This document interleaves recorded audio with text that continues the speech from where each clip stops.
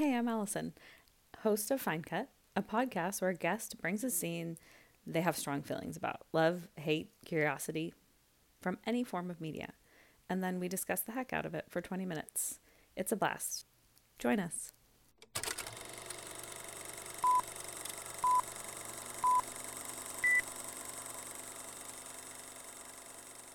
Hi, everyone. It's Alyson. Thanks for joining me for Fine Cut. Today, I have my I shouldn't say old, that makes us sound. But we've known each other a long time. We went to film school together, and her name is Liz Santoro, and she shot my feature film, Eve of Understanding. And I have an enormous amount of respect for her as a person and as a creative. She is a DP on features and also on travel shows and camera operates. She kind of does it all. She's the full package, in my opinion. So Liz, thanks for joining me. What scene did you choose and why? Hi. I chose a scene from the latest Black Mirror season, episode Joan is Awful. And it's a scene where the main character, played by Annie Murphy, meets Selma Hayek as Selma Hayek for the first time. And they talk about their problems. Yes. And so Liz got me to watch Black Mirror for the first time because I'm a little creeped out by it when I've tried in the past. And this was a perfect episode for me because it was not that creepy. It was actually very apropos with all these conversations about AI, because Joan is Awful is about this kind of surreal experience that the character Annie Murphy has, where it seems as if her life is being turned into a Streamberry show, a Netflix show. And she is played by Salma Hayek. And she wants to sue Netflix or Streamberry. She wants to sue Streamberry, but is told that she cannot because she has signed away all her rights in the user agreement, which is the most brilliant, because no one reads them, user agreements. We all just sign them because, of course, we want to use these services. So she signed away her rights. She wants to sue Salma Hayek, but cannot because it's AI of Salma Hayek. So then she comes up with this idea that she's going to do something blasphemous, essentially, to get Salma Hayek's attention. So she goes and defecates in a church, dressed up as an evil cheerleader. So she does get Salma Hayek's attention, right? And Salma Hayek wants to also sue them, but it's in her contract that she can't. So she shows up at Annie's house, Joan. So I think that's a good summary of where we're at. So that was really good. Yeah, I didn't think about how complicated it would be to explain how we get to the scene. Good job. I think it's sort of important to know that at this point in the narrative, we believe that Annie is Joan, right? So at this point, we believe the woman who is playing Joan, Salma Hayek, is showing up at Joan's house. Okay, and then what happens? And why did you choose this scene specifically? Because the show is chock full of scenes you could talk about. Obviously, you could talk about defecating in a church, or you could talk about the end, or any. Yeah, you could talk about later on with the whole big reveal. Yeah. That then looking back, this one, I feel like this is really the turn that kind of brings everyone together with the common enemy. Because leading up to this point, first we have the introduction of the Joan character, and you're like, oh, this person is awful, right? Mm-hmm. And then you have this moment where she sees that she's in a show called Joan is Awful, and you're like, this is horrible, but you're already a little bit sympathizing because you're like, there could be any day where I'm not having my best day. And if that became a show, it would be horrifying. And so then it slowly starts to erode your sort of distance from this awful character until this scene, which I think brings it all together. And suddenly you're fully for these underdogs because they hatch a plan together. And I love that even from the beginning to the end of the scene, it starts with Joan, quote Joan, being terrified that Salma Hayek is showing up because obviously she's going to be very angry that her digital face has to portray a person defecating in a church. And then by the end, they're hatching a plan together and they're friends. Mm-hmm. And so I felt like all of the turns, and also just because this was the point where at least I noticed that all of the main characters were being played by women. Yeah. And I liked that these two women started as enemies and became friends, and there didn't have to be a cat fight or anything. So those were all things that came together for that. So yeah. It was great. It very much passes the Bechdel test. It's two women together. They don't talk about men at all. They just, in fact, decide to storm Streamberry. Like they go, like you say, they go from being antagonists, they don't like each other, to allies. And I think it feels like a mirror, Black Mirror. It feels like a mirror to, I think, how it often feels being a woman, where you are a victim of structures, patriarchy, and you don't feel like you have anything you can do to smash it. Because there isn't a quantum computer of patriarchy like there is a quantum computer at Streamberry.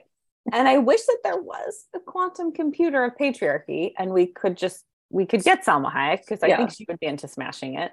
And that would be that. And I think we do often turn on each other because that's how patriarchy is structured to work, right? Where we see each other as enemies instead of patriarchy. So I thought it was fun to watch them like cycle through all of those things and then come to realize that. And I loved that really the solution seemed to be like, we're just going to go because you're Salma Hayek. Yeah. And it does feel like that sometimes, like, right? If I could just get a famous person to like take this on, then people would take it seriously. Yeah. But it is not actually the solution at all times. But I do love her. And it was fun to see her be a badass again, because that's how I was first introduced to her, and she's this incredibly sexy woman. But she is also like, take no prisoners. I'm not going to take this. And it's possible to be both. And I think oftentimes we're told that we can't be both, but she is both. She is both. And on top of it, they get to have fun and have a sense of humor with it. Like, I just think it's such an amazing balance of truly horrifying prospects of that we're all facing right now. And everybody, not even just women, but like the AI part of it, I think we're all having some second thoughts about that.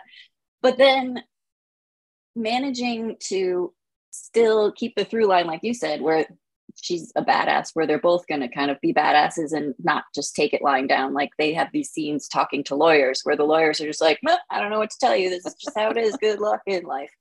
And they're like, no, that's not going to work for us. And yet from beginning to end, it's hilarious, I think. So I feel like that is kind of my dream scenario, is just of a scene is something that can have all those elements at the same time. So I was really happy that happened. And I mean, also these two performers, first of all, from totally different worlds, different styles. And it was fun to see that come together and work so well too. So I really enjoyed seeing that work, and that those, that this sort of this is not either of their wheelhouse, like this sort of like high-tech sci-fi-ish thing.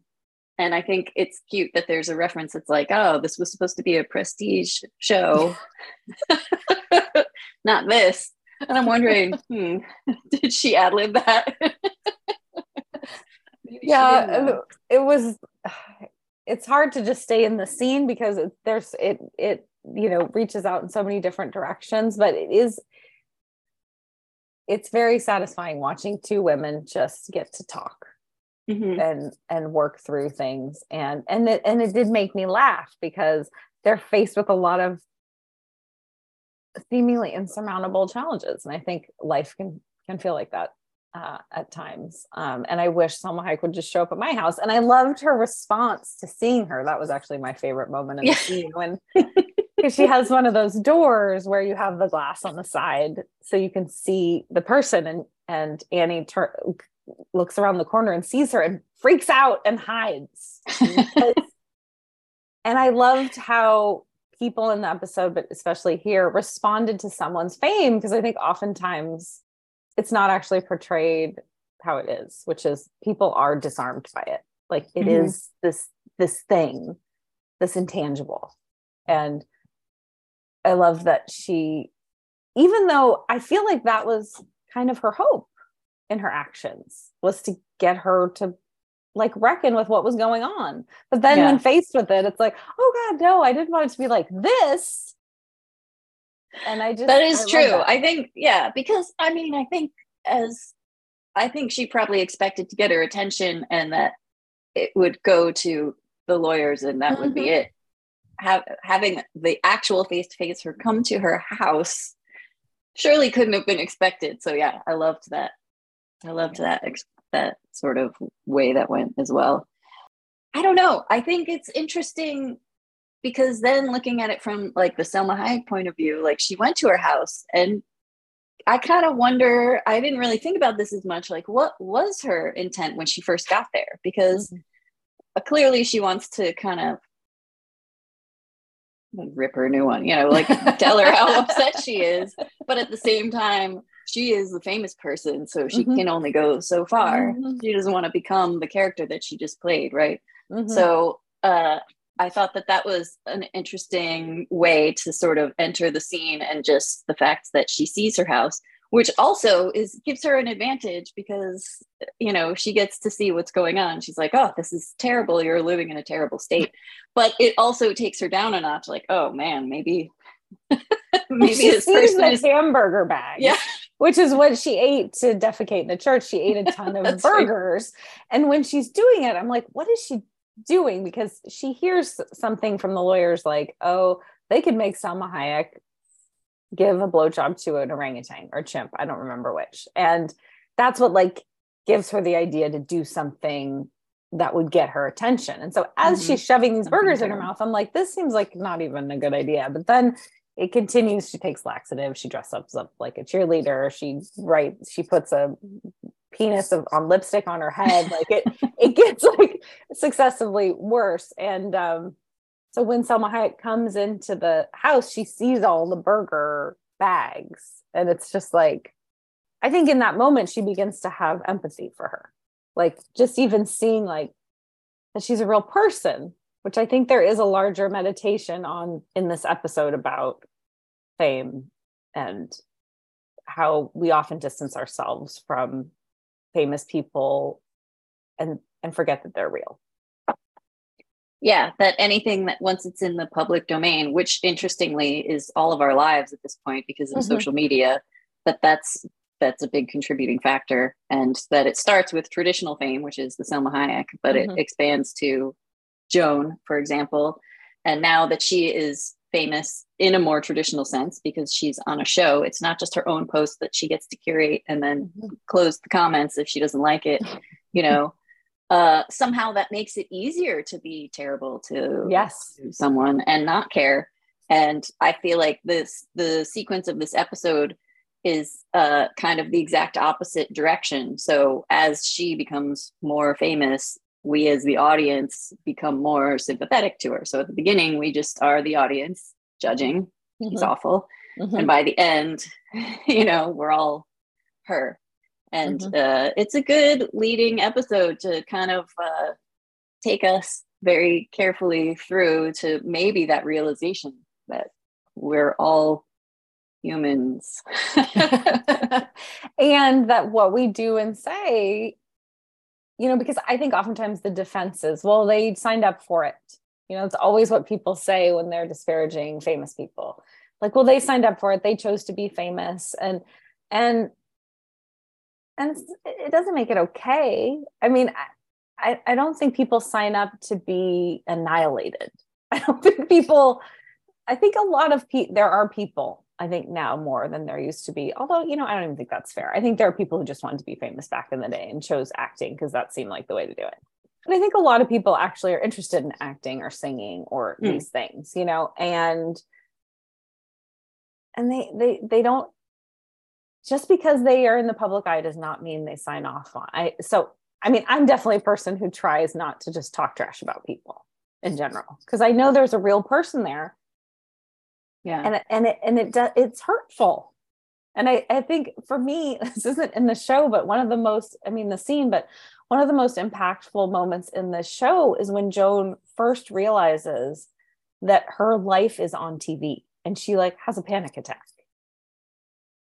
And I get it, while everyone else in her life who is realizing that her life is on TV is like tuning in, and can't wait to like talk about what a bitch she is, basically. And she is like, oh my God, because she so quickly realizes that we can all look terrible, like you said at the beginning, given the circumstances. Yeah. Like it takes her only moments to realize, oh shit, this is not going to be good for me. And I think you can kind of read on her face, her going back through her day already and realizing, oh, wow, this is, everyone's going to sort of get to judge all of my little moments.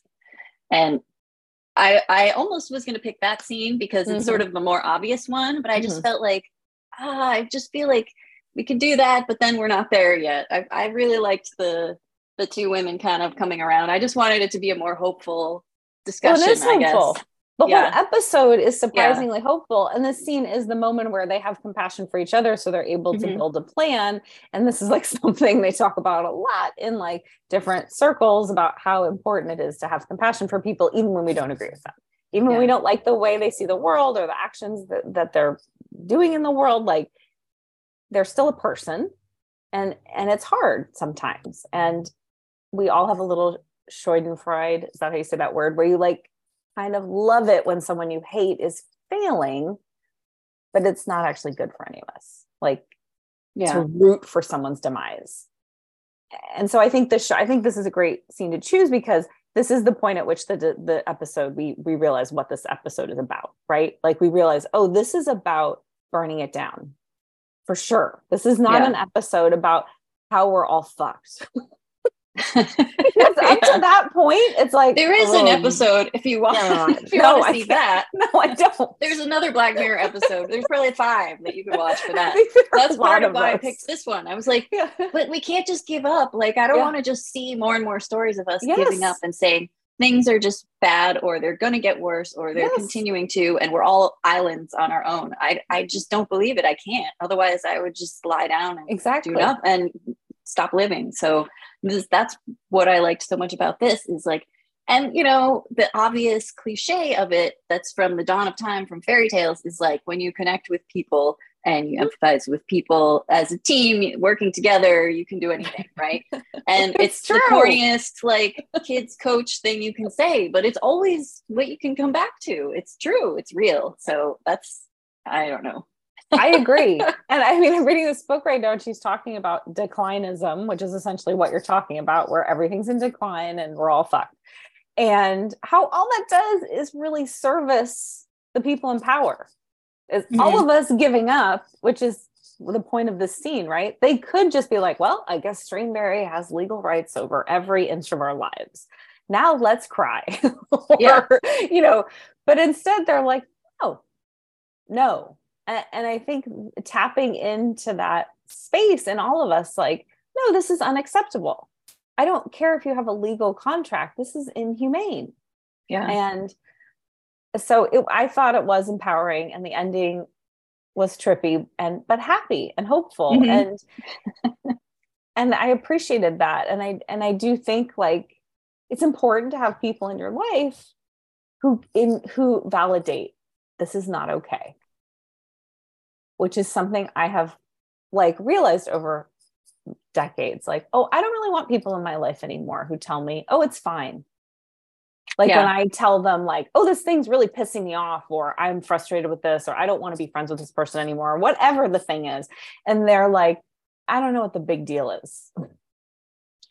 I don't want that anymore. I want people in my life who are like, okay, I'm here to listen to you or support you or believe you, not minimize you. And I think that's what's fun about picking this scene is like, they don't even know each other. They have every reason to hate each other. Yeah. And they don't. So we can do that too. Like as people, you know, we can reach right? across. But you feel a little corny saying it because it's like it's not like a cool way to be. But corny.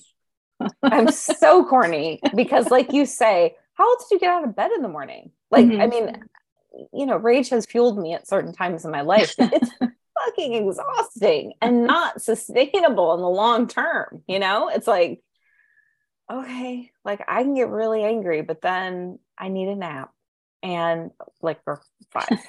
And it's just so much easier or sustainable to like work through my shit and connect with other people. But yeah, it's a terrible bumper sticker. Yeah, exactly.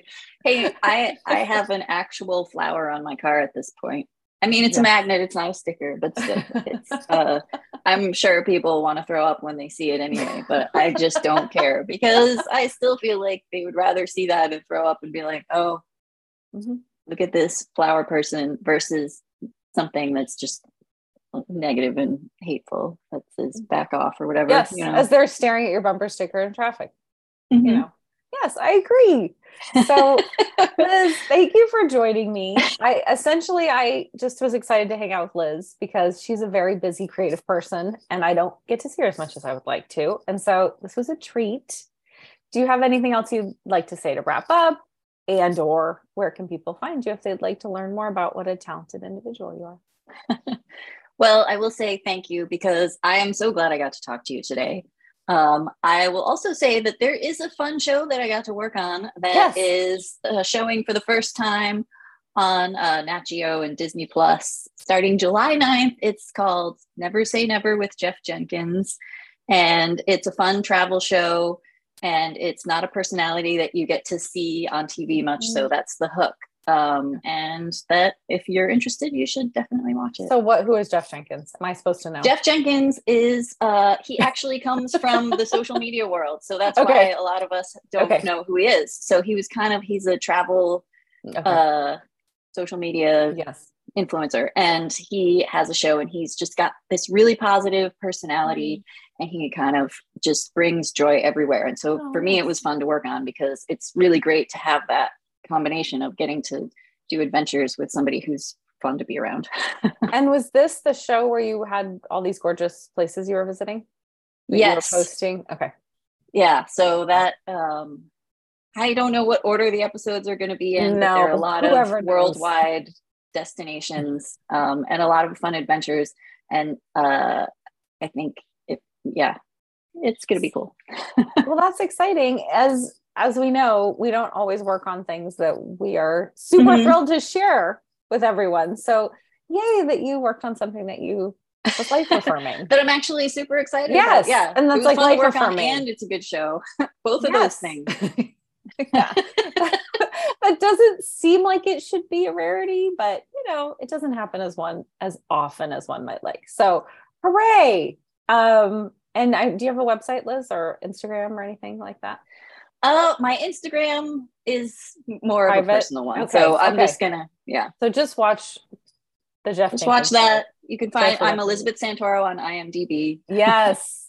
Okay. Well, thank you so much, Liz. And thank you to everyone who listened. We know you have a million choices of things to listen to. So thank you for taking the time to listen to us. And if you liked this, share it with people, rate it, subscribe, do the things. And we'll see you next time. Thank you.